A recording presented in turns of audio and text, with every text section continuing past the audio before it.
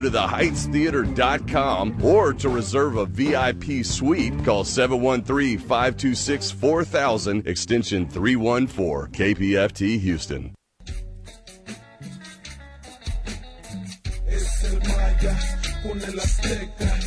I'm Tony Diaz, and I've heard you've been talking about us. Some of you have said some nice things. Some of you have said some not so nice things. But we've never spoken together until now, because you're about to cross to the other side.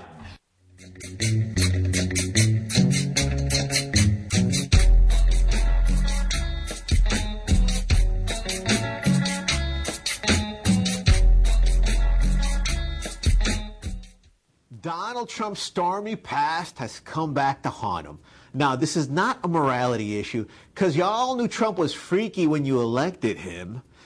And, of course, you've seen a lot of evangelical leaders on cable TV explaining how they have no beef with Trump playing hide the beef, as long as they got a Supreme Court justice who is willing to overturn Roe versus Wade, as long as they could keep their tax exemption status, and as long as they could openly endorse the next presidential candidate after the impeachment. Now, I'll tell you what this is really about. I've spoken to some of the 8.9% Hispanics who voted for Trump, and some of them voted for him because he's an alleged billionaire, and they thought somehow that would make them money. Now, maybe they weren't expecting to make billions. They were probably hoping for millions. Querían ser millonarios. Well, that hasn't happened, and in fact, after Trump's tax scam, only corporate millionaires and billionaires have made a ton of money. Working class folks, some of them managed to get a $1 an hour raise. So that comes out to about $40 a week, maybe $36 a week after taxes. And they still believe the myth that Trump is a master negotiator. You see, that's the problem. If a porn star can get the best of Donald Trump after getting the worst of Trump, is he really the master negotiator? I mean, we got to give credit to Stormy Daniels and her legal team. They've managed to trump Trump using the tactics he's perfected. Now, in all fairness, maybe Trump and his team were testing out new TV show ideas. Maybe this is a setup for a game show titled something like, Are You Smarter Than a Porn Star? Because so far, they're not. I don't know if you've watched on the news some of the lame excuses they've given for bungling this issue. They forgot to sign the contract? Even Texas got a shout out for this. Evidently, there's some notary public in Dallas who forgot to sign the document. Even the pseudonym, David Dennison. Now we know that's the alias Trump used for this document. Think about that. Regular Americans watching TV at home have cracked the code that the president used to impose a gag order on a porn star. That's what's crazy about this. If Donald Trump can outmaneuver a porn star, how in the world is he going to outmaneuver a thug dictator like Putin? And that is the world premiere of The Other Side, a new television program I'm happy to be on, along with Jonathan Wynn, Raul Rodriguez, Jacob Monti, believe it or not, and other folks. It's going to be kind of like Jimmy Kimmel meets Rachel Maddow, and they had a kid that looked like maybe the love child between Arnold Schwarzenegger and the cleaning lady. It had something like that, or not. And, of course, it's going to be cutting edge, coming at politics like you've never seen before. Very happy to actually launch it right here, right now. It's going to be on our Facebook page and our Twitter page. It's at theothersidetele.com, so TLE.com. Weekly installments, and the world will never be the same again. If you want to get involved, hey, do you look like Ted Cruz? That may finally pay off. If you look like Ted Cruz, call the station right now or send a note to info@theothersidetele.com. And today on the program, in the classic media of radio, as you've come to expect for the past 17 years, we're happy to bring you another world-class lineup of Chicana, Chicano, Latina, Latino intelligentsia. At the top of the program, we have in studio the icon, Delilah Montoya. She's actually in the studio right now, so I got to say hi to her. ¿Cómo estás? Bien, bien. Thank you so much for coming out. Appreciate it. And we'll be talking to her about some of these incredible projects that she has lined up, as well as some of the new work that she has. And then in the second half of the show, our dear friend, Stephanie Elizondo Christ. Oh, my goodness. We love her. She's been to Nuestra Palabra all the way from when her first book came out. She's an hermanita from Mocondo and from so many other endeavors. Our crews hung out with her in different parts of the country. Houston's always shown her a lot of love. And she is back with a great book, Ancients and Saints. However, she also just completed a battle with cancer. And she's going to share some of that with us as well. So we're going to be happy to have her on the air. And we are, of course, being transmitted through the magic of radio with our soundboard folks. We got Jack and Letty running it. Thank you both for helping out. Little pause in there. They're waving at me right now, so that's okay. They're doing the international symbol of... Always a pleasure. Awesome. That's what she was signaling. And, of course, we really appreciate it because you guys make it feel and sound easy. And, of course, this is Tony Diaz de Libertaficante. Right now, let's get right to Delilah as we, this is our soapbox section. Today we wanted to use it to talk about a couple things, including the new TV show. I do want to remind folks as well that next Wednesday, April 11th, folks are convening in Austin, and the Texas State Board of Education is meeting again. Folks who are always helping the community are going back there to demand that they approve the Texas Essential Knowledge and Skills, basically guidelines for Mexican American Studies courses. And also, they should approve the Mexican American Studies course, Special Topic Social Studies, that was started at Houston Independent School District. The whole point there is that, as you know, I submitted a textbook, and they keep moving the goalposts. So they have criteria that they make up. They pull it out of their brains because there are no specific TEKS, there are no specific guidelines. And again, if this is not just another procedural poll tax, then you need to call your Texas State Board of Ed member or any politician and demand that they approve the TEKS, Texas Essential Knowledge and Skills for Mexican American Studies, and also the course, Special Topics Social Studies, that emanated out of the Houston Independent School District. If you can't get up to Austin yourself, call a couple officials and tell them about it. We'll give you more information next week as well, but this is important. And I mention it too because our first guest is one of the icons of our culture and community. Chicana artist Delilah Montoya grounds the experience of the Southwest and brings together a multiplicity of syncretic forms and practices, from those of the Aztecs and Mexica, Mexico and Spain, to cross-border vernacular traditions, all of which are shaded by contemporary American customs and values. Montoya's numerous projects investigate cultural phenomena, always addressing and often confronting viewers' assumptions. Women Boxers, The New Warriors, a book project featuring a collection of portraits, is one of those projects. It's funded in part by the University of Houston Small Grants Program, Cultural Arts Council of Houston-Harris County. Glad they finally did something good. I'm glad Houston Arts Alliance put their money into that, because they ain't doing enough to put their money into other parts of the community. So it's good you did it on a book. I'm not going to protest you today because of that.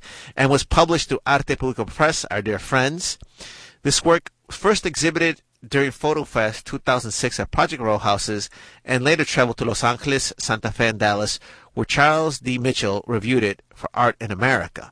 Montoya's work has traveled with the International Center for the Photography Exhibition Only Skin Deep, Changing Visions of the American Self, and Arte Latino, Treasures from the Smithsonian American Art Museum.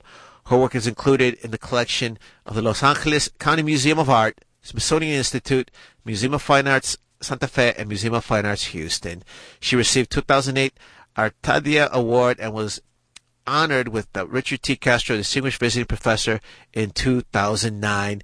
And she's the real deal. It's wonderful to have you here. Thank you. Well, thank you. Thank you for having me. No, by all means. And you're involved with so many things that we probably should check in with you like every other week. Yeah, well, this week has been really full. I've been looking and doing a lot of things, but right now I'm very excited about the contemporary casta portraiture, Nuestra Calidad opening at the Trans Art Foundation for Art and Anthropology. And it's going to open April 11th through May 13th. And viewing is Sunday, 1 p.m. to 5 p.m. And so that's a whole mouthful. It really is. But this is a project I've been thinking about for a number of years. Ever since I was a teenager, when I first saw the Mexican and Latin American casta paintings. And I don't know, a lot of people aren't familiar with those. Yeah, let's start there. And by the way, can you give the address out for the museum? Yeah, absolutely. That's 1412 West Alabama Street. And it's just very close to HCP and the Manil, right around that area. And the castas are this huge... they've formed us. I mean, so this project of the castas, perhaps, well, you tell us, you're the expert, has damaged a certain view of the world. Tell our readers about the castas. Well, the castas are were devised by the colonial period to demonstrate the riches and to demonstrate the uniqueness of the colonial world to Europe, basically. And what they demonstrated was the interracial marriages and mixing that was going on in the New World, because they realized that was unique, and that this sort of global kind of experience had never happened before. And so what they wanted to do was, I guess you could say, document it, right? But what they started doing was they started documenting not only the racial mixing, but how that existed in the colonial body. So they started creating a hierarchy as they saw it. And one of the things that they were doing was demonstrating the cleaning of the blood. No, by the way, so this is your history that you may have heard about, not thought about lately, or not have heard about, but has shaped us. And you can actually experience it by going to the exhibit. We do want to give you folks a little bit of a background on it. And I think it's totally appropriate that it opens the day that some folks are going to fight for Mexican American Studies at the Texas State Capitol, because it is all these different threads, because it's good and, well, it's bad and good. And what do you think was the effect of these castas, which I would also argue we still have, we had the American caste system of, very explicit one-drop rule, maybe. Right, and actually the one-drop rule was embedded into the casta system. So that's where it started. That's where we first experienced that idea of one drop of black blood. And so the castas usually have like 16 levels. 4 of those levels demonstrate the cleaning of the blood from Native American blood. The rest of them demonstrate whose blood cannot be cleaned. Dang. And I wonder, well, whose blood might that have been? Well, anybody who had one drop of black blood.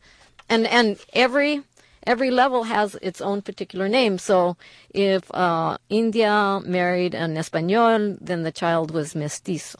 If a mestizo married an Español, then the child was casista. If the casista married an Español, then the child was Español. Let me get my chart out. Hold on. and back then, what were the ramifications of, the American caste system, if you had one drop of black blood, you couldn't own things or marry certain folks. What were the ramifications back then? Pretty much the same. It was pretty much not very innovative. Right. So the thing, if you had black blood, then you would go into what they called the book of the casta. So at the time of baptism, there were 3 books. Either you were in the book of the India, you were in the book of the casta, or you were in the book of the Español. And people that were of mixed blood would go into the book of the casta. Right. But if your mixture of blood had black blood, then you could never leave that book. So why did everybody want to get into the book of the casta, of the Español? Was because they could own land. They could wear fine jewelry and clothes. They could get educated. They could work for the government. They could, hold office. So basically, they could be part of the ruling class. And of course, there's various examples in literature where someone reveals the one drop of an octoroon or something like that, and they lose everything. And you're making me think of, too, recently National Geographic did its own visit to the Praxis and went backwards and said how pictures they had conveyed were discriminatory in nature. And I only bring it up because I think sometimes in the U.S. we say, well, we don't have a caste system now. Well, National Geographic said we were creating similar things, and what are the impacts of this? You've actually rendered an artistic exhibit that speaks to this. So tell us how your exhibit. So what I wanted to do was to revisit that, because I realized that what we were looking at was like a colonial practice, and I also realized that many people in the United States and the rest of the Americas come from a colonial background. And what I wanted to do is demonstrate that the castas indeed occurred. It actually happened. And that you could see it in the blood, that it shows up in the blood.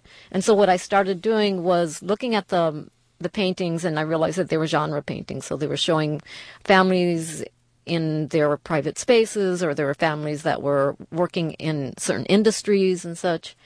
And I thought, well, why can't I do a contemporary version of that? But instead of labeling the way that the castas labeled, I DNA test. And right? And because that's our modern form of labeling. And of course, I use National Geographics to do this. Wow. Wow. Powerful. Very powerful. And part of it, so what the portraits display, one step that I did was to create a catalog, and it's called Contemporary Casta Portraiture Nuestra Calidad. It was funded by the Center for Mexican American Studies at the University of Houston, and published through Arte Publico Press. Beautiful. It looks beautiful, by the way. Yeah, and what I really love about the book is there's these wonderful essays in there by Surpic Angelini and Holly Barnett Sanchez and Mia Lopez. And we're going to be having a panel, a roundtable discussion on April 7th at 7 p.m. at TransArt, which is at 1412 West Alabama. And Tomás Iba Frausto was going to be moderating the panel, which is, I'm very excited about that. It's really awesome. And what we're going to be doing is discussing the essays that are in the catalog. And some of the essays talk about the history of Latino and art as anthropology. And that's Surpic will be talking about that. Mia Lopez will be reviewing the portraiture work and talking about it in relation to the contemporary world. Holly Barnett Sanchez will be talking about my biography, and I'll be talking about some of the theories that I was really contemplating when I was putting this together, such as the optical unconsciousness. And that's something that that we see kind of talked about, where technology reveals what the eye can't see. So there's this kind of hidden narrative. And so when I did the DNA testing, all that hidden narrative gets revealed. Well, tell us one of the pieces that reveals the most, or shocked you the most, or kind of blew your own mind. Well, a lot of them did. Most of the people kind of knew what their background was. There was like family history. Or what they hoped it was. Right, right, exactly. But Yo soy español totalmente. But one family that I was looking at, which is called Casta Number 9, and I don't identify people, so that everything becomes more or less kind of iconographic. It becomes more or less the genre of sorts.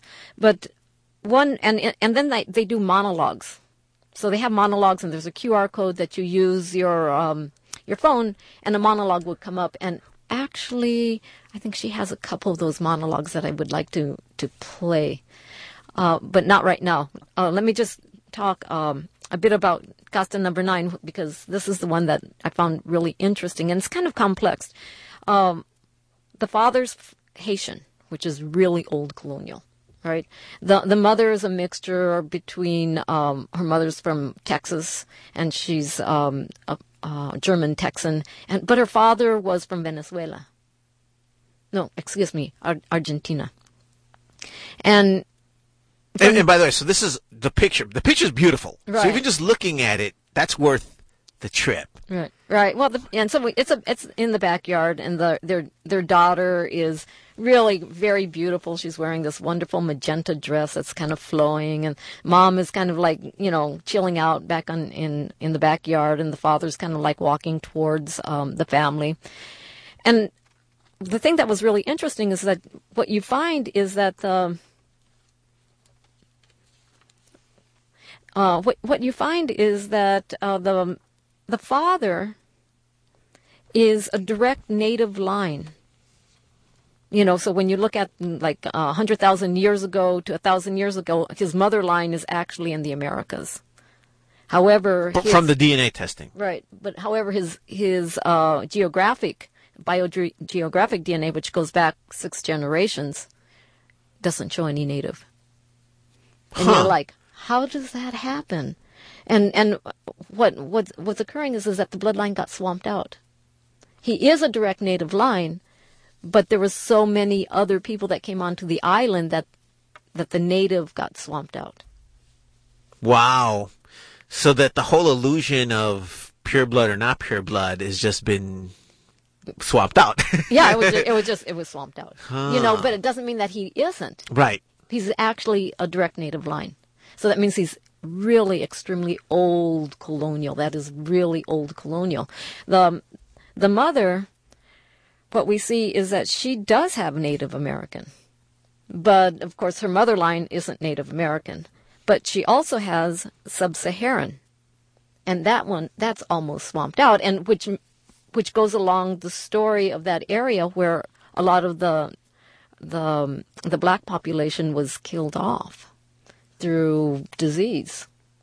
And so what they talk about in their monologue was how these family lies come forward, right? So for him, he always thought, well, I'm African. But then he finds out that, no, I'm a direct native line. For her, she always assumed that, well, my father's, from Argentina, and there's no blacks there.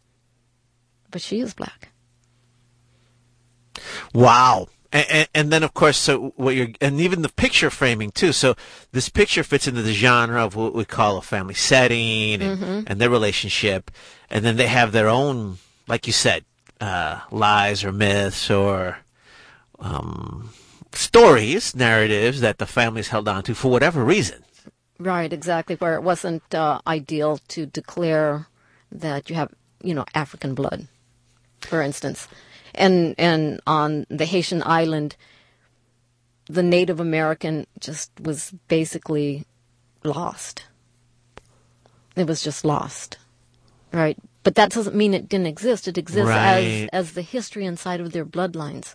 Wow. It still exists. Wow. And through, this kind of optical unconsciousness and using technology to reveal these things, then we begin to understand more about ourselves.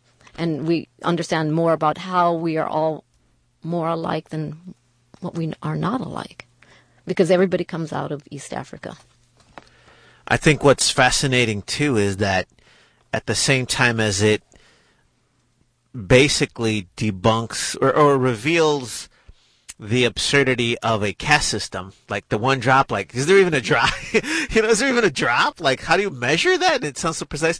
On the flip side, too, there is so much lost because obviously there were very real ramifications early on of having that one imaginary drop. Right. And people wanted to hide it because they wanted to own land, they wanted whatever. And then later on, when they want to reclaim some of it, it's like, well, where did it go? Right. But I think the thing that's, for me, that's the most important is that when I was kind of looking at these little rules that got thrown out during that period of time, the rules have not gone away. Right? They haven't gone away. We recognize these rules. When I told you the rule, you knew the rule. Right. Right. And so what that means is that, in my mind, is that they're out there. We don't necessarily talk about them, but everybody knows them, and the social structure works around it. How do they wind up manifesting? It gets remanifested. Wow. That's intense. Right. And, that's one of the things that I wanted to just begin to, prove to ourselves and to begin to have that conversation. And I'm hoping that the work kind of brings out, that sort of conversation. And also brings out realizing how we are all these mixtures. Everybody has a mixture of many different groups. Mm-hmm. So when I was I did 16 different families, right? I DNA tested 16 different families. And what I came up with was that everybody has Northern European blood, which I wasn't expecting.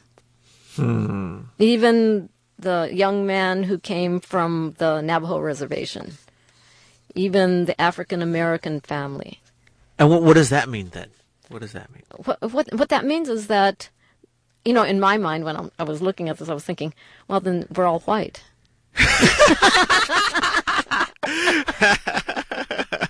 You just broke the caste system. Well, I mean, we are. We're all. And the other thing too that was really interesting also is that we all have Asian blood. Now, the other thing I want to put in there, just to tie it in contemporary, so I do a weekly blog, TonyDiaz.net, the Cultural Accelerator. My most recent one I titled, "Are Latinos White or Black, Donald Trump?" And my whole argument was that, well, before you go messing with the questions on the census form and adding new ones about if you're a citizen or not, why don't you fix the ones that are on there? And one of them is, as a Latino, when you get there, okay, ethnicity is easy. It's like which race, and you just broke the whole meter. Yeah. and that's kind of what I'm getting at too. And for me too, maybe, I mean, is citizenship a caste? Because even that question, I was thinking about it too. Are you a citizen? Well, what about permanent residents people? What about people in flux? What about DACA folks? They're not citizens, but they're documented. So what are the modern day castes, do you think? I think that's a great question.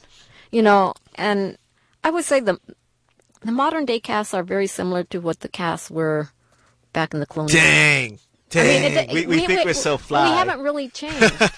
Really. I mean, intermarriage, that's right. Because you stop to think, at the bottom of the caste was basically would be the Native American who had not taken on Christianity. That was on the bottom of the caste. And then after that was the slave. And as soon as the Native American took on Christianity, they went above the slave. Okay, so think about what we have now. We have a prison system that is filled with African Americans and brown people, right? Chicanos, who are Native American and black. And that was who was on the bottom of the caste during the colonial period of time. They were the people that were the laborers. They were the slaves. They were the ones that weren't the Native American who didn't take on Christianity was considered to be a barbarian. They weren't following the rules. So what do you do with them? You put them in a prison, right? People who don't follow the rules. And from there, though, it's almost impossible for them then to catch up on education-wise, income-wise. So they are relegated to a certain class. Yeah. So it's that particular class. And if you think about people that are coming across the border, how are they called? Well, if they don't have their paperwork, they're illegals. Aliens. Illegal aliens is actually a legal term for Native Americans. Aliens. It's still built into the language. Their language. It's still there, so that didn't change. And you could actually argue that the recent election was built to preserve that even more, and it's being brought out even more. Mm-hmm. Man, we got to get to this exhibit. Tell folks again, one more time, cuando se estrena, and then all the other times they can go too. Okay. All right, so the round table discussion of Nuestra Calidad is April 7th at 7 p.m., and you can view the exhibition at TransArt Foundation for the Arts and Anthropology from April 11th through May 13th on Wednesday through Sunday, 1 p.m. to 5 p.m. Excellent. And would you allow me to take a picture of one of the pages and post it on our Facebook page? Oh, I would love that. Okay, phew, I was nervous because I'll never do it.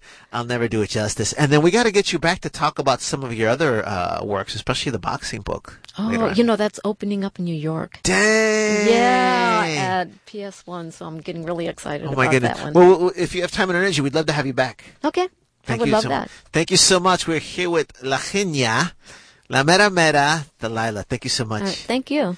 You're experiencing Nuestra Palabra, Latino writers having their say. We're going to take a short musical break, and then we will be back with our dear friend Stephanie Elizondo Christ. Okay, there we go.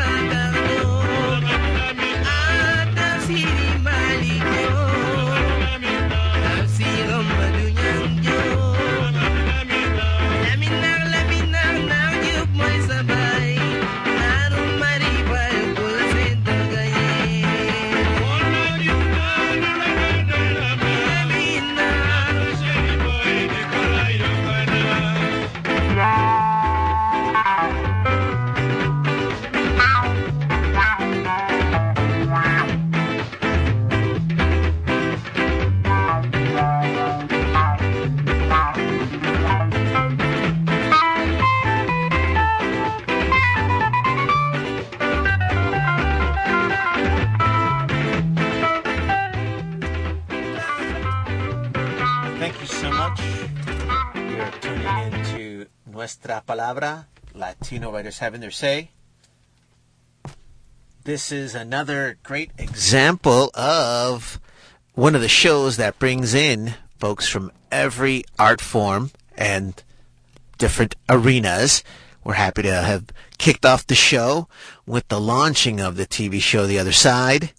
And then, of course, I've brought in Delilah Montoya to talk about old history with the caste system, but then also talk about the new show that she has, which is, man, I'm still trying to wrap my head around all the knowledge she dropped, which is pretty intense. But now we want to bring you to a dear friend of ours, and Stephanie is joining us on the line. ¿Estás ahí, corazón? Can you hear me? I can hear you. Hello, everybody. Hey, ¿cómo estás, Stephanie? It is so wonderful to talk to you on the air. And I'm going to tell folks a little bit about you, of course. She is a globe-trotting author from Corpus Christi, Texas. That's right. Her books include the award-winning memoirs Around the Block, My Life in Moscow, Beijing, and Havana. And I think do you have your radio on, or I'm going to give my crew a signal. I'm getting a little bit of a feedback right now, and I think I'm going to try and talk through it. I'm not sure why we're getting that, but that sounds a little better. I'll move a little bit from the mic. And then also, let's see, Mexican Enough, and all the Agents and Saints dispatches from the U.S. borderlands, as well as the best-selling guidebook, 100 Places Every Woman Should Go. She's also written for the New York Times, VQR, The Believer, the Oxford American, and she edited Best Women Traveling Writing 2010. Currently, assistant professor of creative nonfiction at the University of North Carolina at Chapel Hill, she's lectured on 5 continents, including as a U.S. State Department literary ambassador to Venezuela. One place she was thrilled to leave was Planet Cancer. She's been in remission since December, and she is a treasure. Un abrazo grande, as a vacundista, as para nuestra palabra familia. You've really took on quite a battle there. So we're so happy that you are past that illness. But you kept so much spirit and strength throughout it. Oh, thank you for saying that. Thank you for saying that. Yes, it was quite a journey. Ladies, listen to your bodies, is all I can say. Would you like me to talk a bit about what happened? Yeah. And what do you mean by that, by listen to your body? Listen to your bodies. I basically started having indigestion, and unfortunately it started occurring when I was in Peru, and I am well seasoned in travelers' issues and digestive problems, and I've been hospitalized all around the world for one stomach illness or another. This did feel a bit different. I can say that, looking back, and so that should have kind of clued me in on it, but I just sort of brushed it aside as something, normal to being a traveler, and then I came back to the United States, and I launched my book tour, and I was just, ferociously touring, and I was at a different city every night, and speaking in front of crowds, and again, just, my stomach, something was just not quite right, and I began to get acid reflux, which is something that I hadn't experienced before, and that's it. I mean, it was really, really, really subtle. But thank goodness, when I flew home just for a week to unpack and repack and head out again, I decided to check in with a doctor. And so it was that serious, right? It was serious enough where you said, I better go check it out. But it wasn't serious enough that it was debilitating yet. Oh, no, nothing. It was never painful. It was actually, that's what's really insidious about ovarian cancer, is that it's actually never really painful until it's too late. So it is called the silent killer of women, and 1 in 80 women get it, and generally it's not found until stage 4. But I was very lucky. I have a really rare strand called mucinous ovarian cancer, and what that does is it actually grows gargantuan tumors. So what I thought was just, traveler-related stomach indigestion actually turned out to be a tumor hanging off of my left ovary that was the size of a basketball. Wow. Mm-hmm. Yeah. Holy cow. I know. I've never had children. So, it was interesting. My first thought was like empathy, right? I was like, oh, my ovary, so underutilized. I can understand. She wanted to grow something, and we're from Texas, so she grew something very big. And, and I was incredibly lucky that she did grow such a huge tumor, because we were able to detect it, and it was removed. But when it was removed, they discovered that there was cancer inside of it, and so that is why I underwent chemotherapy, and I just had my last treatment in December. Ay, so gracias I'm a Dios. officially in remission. Yeah. Wow. Well, no, and you did have such a powerful spirit throughout, and it's so wonderful that you can look back and share, because I think you're right, especially in our culture, we're supposed to tough through it, or worse, we think, why spend the money? Yes. Money, I know. I mean, I actually am incredibly privileged and lucky to have health insurance, but even that, I'm like, I don't want to, I haven't met my deductible yet. Is it really necessary that I go in and have all these tests? And yes, and all of that, you just have to somehow, and I know it's really, really challenging, but health really comes first. And anything out of the ordinary, especially as women move on into middle age, it's really important to be hyper vigilant about ovarian cancer, because I didn't even know that there was ovarian cancer. Like, I didn't know anything about this. But I got quite an education. And I can say I'm really lucky also that I've been able to pick up the tour, and I was able to reschedule a lot of events, and the tour is totally what is reviving me at a cellular level. Yeah. Yeah. Oh, yeah, so pero Mexicana, hardworking Mexicana here. Hardworking Chicana. Like, I love it, and I've always admired that about you.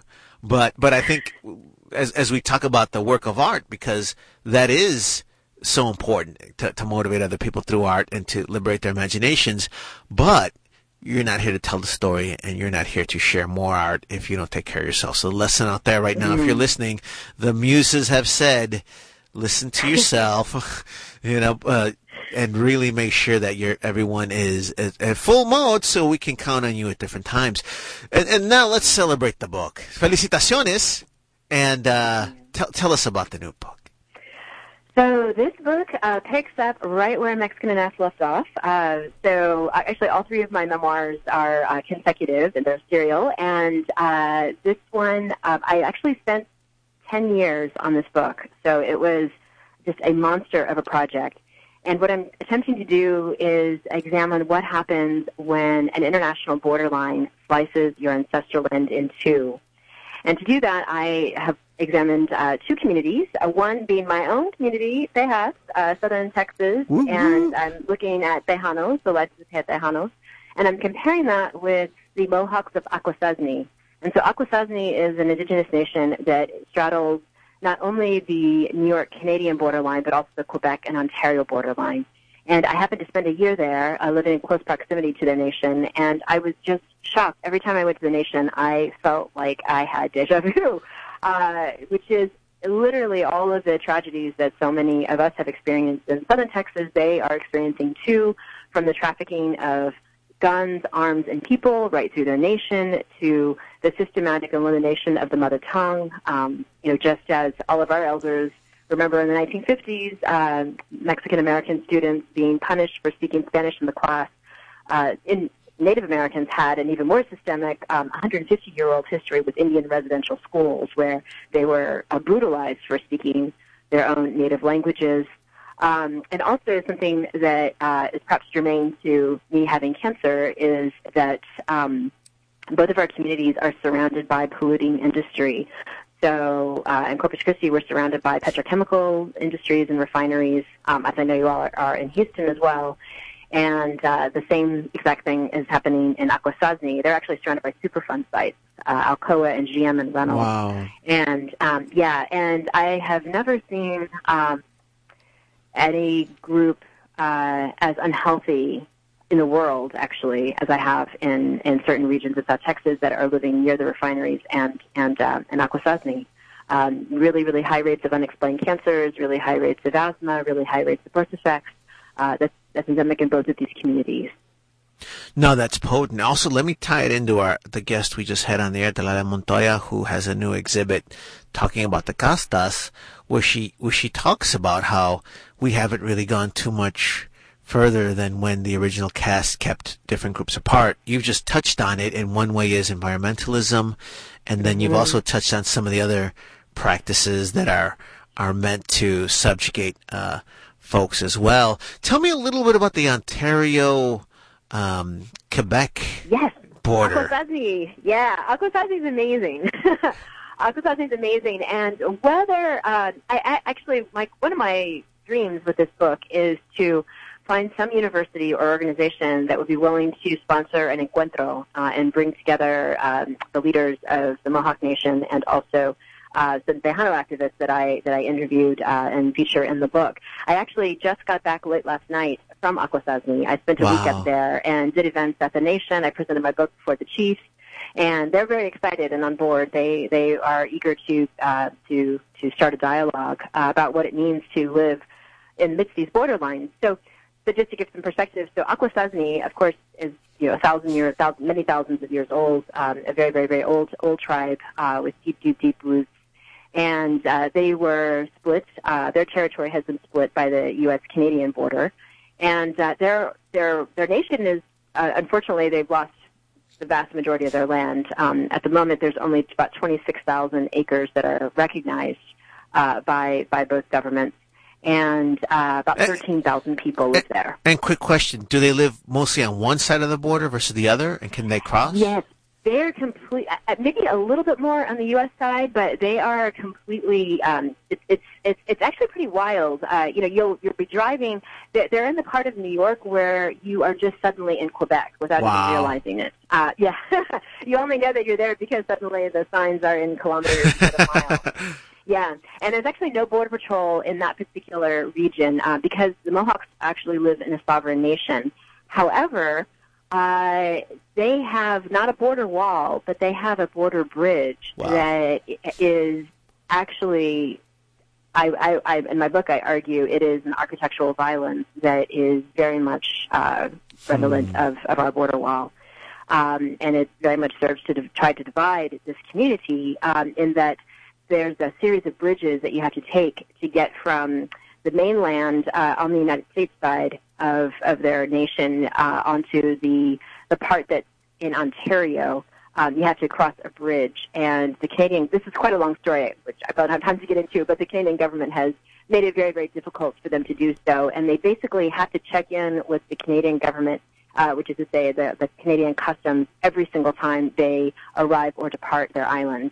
Wow. And 1,000 people live on the island, so this is a daily. It probably they spend an average of like an hour and a half doing something that they totally shouldn't have to do. So it's a course of tremendous frustration. There have been so many protests in the recent years, and so Akwesasne is very much in a nation that's in a state of continued resistance. And I'm going to ask you do you have a section you can read for us in a little bit? Oh, okay. I will grab it right now. Oh, cool. No, and I kind of want to give you time to look for it as I ask you, as you tell us a little bit more about it. But it does sound like it is such a powerful, you're reporting or conveying or dramatizing or bringing to life to us something that's been there for so long, I guess even before there were these nations. But of course, there's these different practices that keep people, what did you say, frustrated and separated? Mm-hmm. Yes, absolutely. But the Mohawks are really amazing about fighting it every chance that they get. Wow. So let me, one thing I can read really quickly just to kind of give a sense of, actually, let me read this little segment right here. This is sort of first impression. Before arriving here, I didn't think the northern borderlands could differ more starkly from the one where I grew up. Temperatures, for starters, tend to be 60 degrees apart. South Texas feels like a large wet dog is sitting on your face. The heat and humidity are that oppressive. The North Country is more like a cat hissing and scratching you. It is that visceral, that persistent, that extreme. And when I step into the car and in 20 minutes reach a bridge that requires a passport to cross, and descends into a shockingly different economic strata, I realize I've been here once before. And when I learn that a nearby community is rallying to deify an ancestor as a saint, and those very same people are also battling poverty, obesity, and industrial waste, I realize I will once again be caught in the suspension of disbelief. And when I read about people getting arrested for smuggling aliens by speedboat and drugs by snowmobile, I realize I am yet again living on an edge. In other words, when I stare around this remote new world, I realize I am home. So that was the first. That's potent. Yeah. So of course the people I'm referring to are the Mohawks. And then one other, this super short thing I'll read is a sign that used to hang at Akwesasne. That'll give you a sense of what I mean by resistance. Welcome to Akwesasne. While a visitor to our community, you will be under the jurisdiction of the following: Canada, the United States, the Mohawk Nation, the St. Regis Mohawk Tribal Council, the Mohawk Council of Akwesasne, the Haudenosaunee Confederacy, New York, Ontario, Quebec, Huntington County, Franklin County, St. Lawrence County, New York State Police, Mohawk Police, Quebec Police Force, Ontario Provincial Police, the Royal Canadian Mounted Police, the Federal Bureau of Investigation, U.S. Border Patrol, Canadian Customs, U.S. Customs, and coming soon, the National Guard. Drive carefully. Have a nice day. So these are all of the Wow. many organizations that are trying to control a group of 13,000 highly unruly Mohawks. That's potent. We are on the air with our dear friend Stephanie Elizondo Grist, who is reading from her book, All the Agents and Saints Dispatches from the U.S. Borderlands. This is the story you have to tell. This is legacy-level work. And I think what is scary and potent and beautiful is that you could feel the common ground just around you by the way reality's been shaped. That's potent. Yes. I mean, even down to religion, actually, which is something that I found really delightful. So many Mohawks are also Catholic, and that people began to be Christianized by force, of course, in the 1500s. And the tribe was initially very resistant, but then they began to realize that there were quite a number of commonalities between their own traditional religion, which is our traditional spiritual practice, which is called the Longhouse. And so they've kind of made a syncretic religion, sort of similar to Santeria. So some Mohawks practice that, and other Mohawks practice the Longhouse. But what I found really intriguing was while I was there, when I was living in close proximity to this nation, they had the opportunity to be present when one of their own was actually canonized a saint by the Vatican. That was thrilling. It took 500 years, but the very, very first, actually she's the first Native American to ever be canonized a saint. And her name is Garali Tecacuita. And just as La Virgen de Guadalupe tends to appear upon grain silos and on top of a tortilla, Mohawks also have these really lovely encounters with Garali Tecacuita. So she appears in dumplings and, flour batter. And so I met elders who were very thrilled that they had, seen the image of her appearing in something, and they make a shrine out of it. So I'm like, my God, these are so our people. Right. More encuentros. But, yes. And I think this is powerful on so many levels too, because obviously there are folks that would want us to not embrace our past, to feel as if there's something lacking in us for staying in a certain station of society, or for internalizing all this police control by saying that we are prone to violence or we are savage, barbaric. This comparison proves that we're not, and also you're getting me more excited to push for Mexican Studies. Of course, appropriately, next Wednesday, April 11th, some of our folks are going up to Texas State Board of Education to demand the approval of guidelines for Mexican Studies courses in Texas. But now that you're pointing out that this is a trope or tactic used across borders modern day, it really seems as if it is vital, or it is another act of violence against brown indigenous people to keep us in our place. Absolutely. Yeah, I always thought that these were just problems that we experience in isolation down in South Texas, but no, it's actually endemic to what it means to be a member of a borderland. And the Mohawks are actually really very organized. They have border summits, and they meet with other indigenous nations all throughout. So they meet with the Lakota, they meet with the Blackfoot, they meet with, many different other nations that are also bisected by the border. And I feel like that's something that we could benefit from as well. You're right, definitely. And I think you bring it up in a very powerful case. I tell you what, as we've got about 4 minutes left, I want to congratulate you on the book. Yes, I want to bless you. I'll be reading is... Yes, tell us. Yes. Yeah, so this is actually an event that has been canceled twice. It was originally going to be in August, and got canceled because y'all had a hurricane, and then it was going to be in November, and it got canceled because I had cancer. So let's really hope. Let's do it. Let's do it. So that will be this Sunday, 5 p.m. at Brazos Bookstore, and it would be amazing if you all could come out and join me. That would be beautiful. 5 p.m. at Brazos. Our friends at Brazos off of Bisonnet and 59, because destiny demands it. I can't wait to hear more about the book, and we're so blessed that you have put so much work into the art that it's saved you, that it saves us. I'm so happy that you're a professor over at Chapel Hill. I do. Because one, you have insurance, and two, those students are very lucky to be around this imagination that'll also teach them about the MLA format. Yes, that is something that has really been quite intense to think about. Actually, is the timing of it all. So Nuestra Palabra has been such a huge supporter of my career back when I was totally nomadic and just living out of suitcases and all across the United States. Doing book events, trying to write my first book, and I feel like it's sort of this divine providence. I mean, I don't know how to explain it other than La Virgencita is like totally looking out for me. Mm-hmm. But I feel like I got cancer at the exact right moment in my life. If I got it any earlier, I would have had health insurance.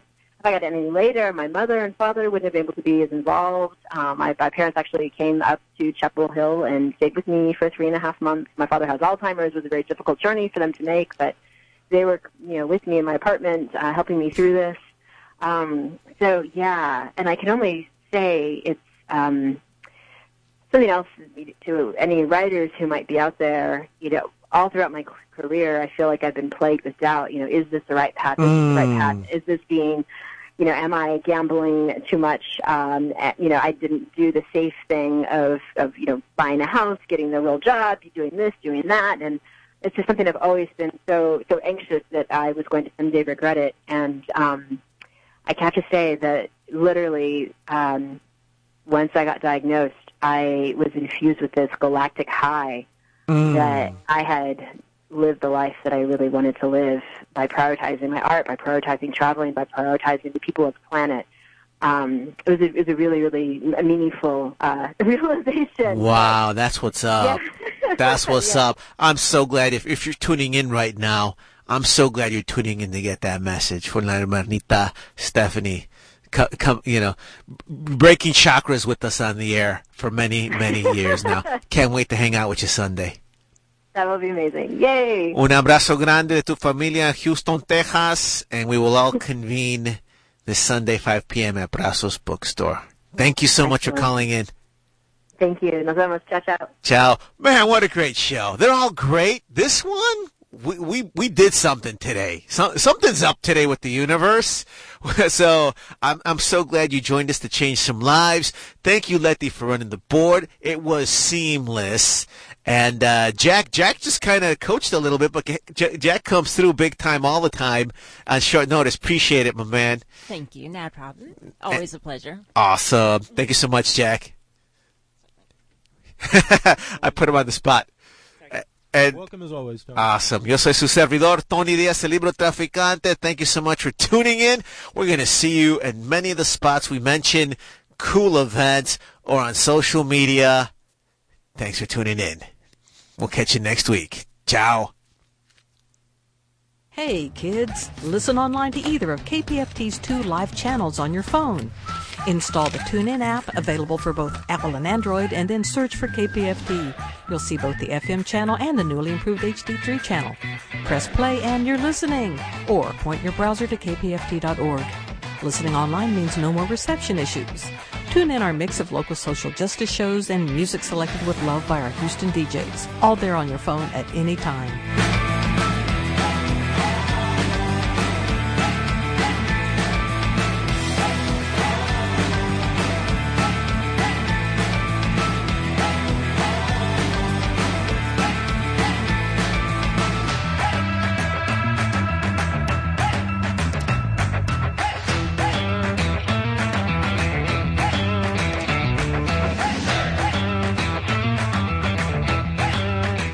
Mark your calendar for Sunday, April 8th, when KPFT is throwing its birthday party at Heights Theater from 12 noon to 6 p.m. Get your tickets now at theheightstheater.com. Proceeds will benefit your community radio station. You'll hear the music of award-winning singer-songwriter Ruthie Foster with her soulful mix of blues, folk, rock, and gospel. Kevin Russell, the dynamic force of nature behind the group Shiny Ribs. Independent Texas songwriter Terry Hendricks with Lloyd Maines. Lisa Morales, Brothers, who will sing beautiful lyrics in English and Spanish. The Peterson Brothers, who will bring you old school blues, soul, and funk. And local favorite folk family revival. Generation Radio will kick things off with a great set of world beats. Don't miss the KPFT birthday party Sunday, April 8th at the Heights Theater, 339 West 19th Street. To get your tickets, go to theheightstheater.com, or to reserve a VIP suite, call 713-526-4000, extension 314, KPFT Houston.